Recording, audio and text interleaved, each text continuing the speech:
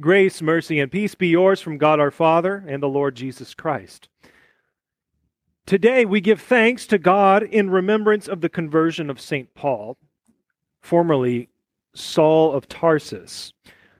Saul was a feared enemy of the early Christians, having given approval to the stoning of Stephen in Acts 7, and having received permission from the local high priest to arrest any Christian he found and bring them to trial in Jerusalem. We're only left to speculate about some of the stuff that Saul was involved in off camera, the stuff that Scripture doesn't record. To put it plainly, Saul was a religious zealot. He was intent on putting an end to Christianity by any means necessary. And no doubt he thought that he was being obedient to the Lord's will as a pious Jew. But little did he know, he established himself as an enemy of God, one that was at war against him and against his holy people, the church. He was blind to the situation. But Acts chapter 9 recounts that famous countermeasure that our Lord Jesus took against this foe, this enemy. Saul was on the Damascus road on his way to persecute more Christians when a blinding light appeared before him, causing him to fall into the dust. Tradition suggests that he fell off of a horse, and if it helps you to better dramatize the moment, to think of it that way, then go for it. But we don't know whether he was on a horse. We just know that he fell down. A voice spoke.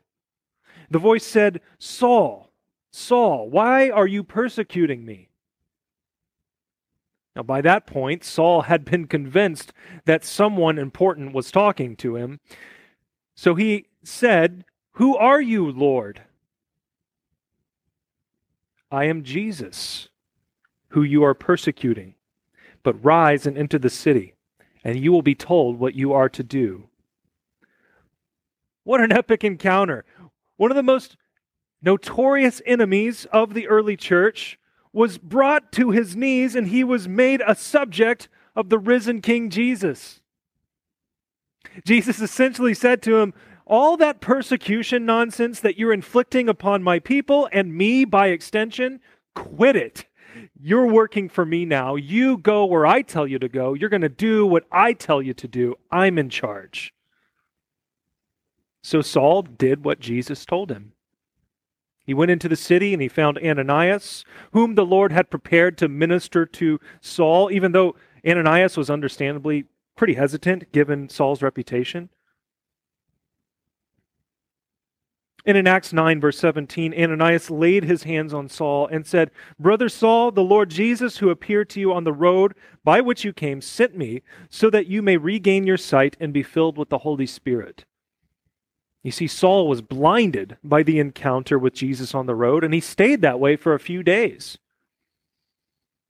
But when Ananias spoke the word of the Lord to him, the scripture says something like scales fell from his eyes, and he regained his sight. Then he rose and was baptized. And the rest is history.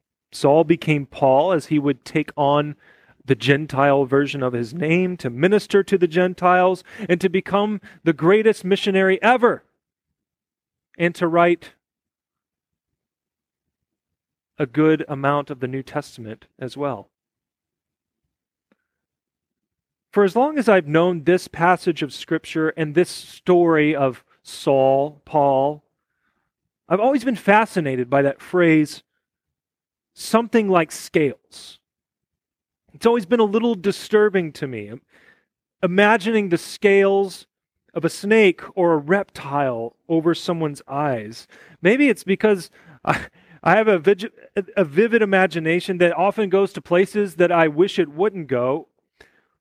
Or maybe, and I would say more likely, the Scripture wants to show us something about the nature of unbelief. What do the scales remind you of? It's the ancient serpent who led Adam and Eve to doubt God's word, throwing them into unbelief and into sin.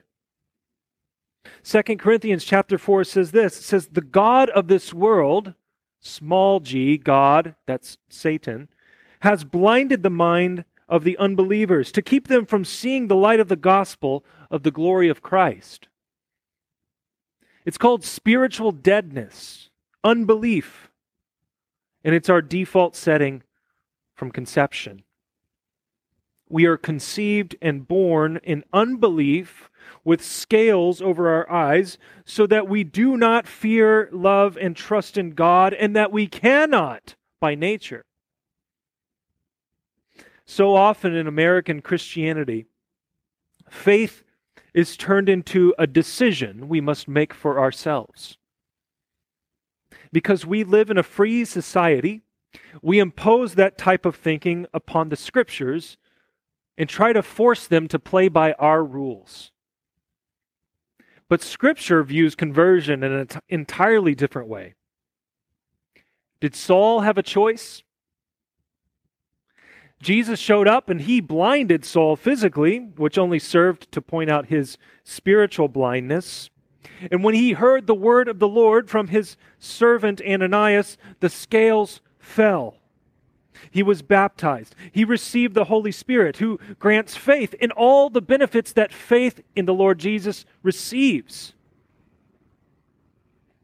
Our small catechism says, I believe that I cannot, by my own reason or strength, believe in Jesus Christ my Lord or come to him. I believe that I cannot believe.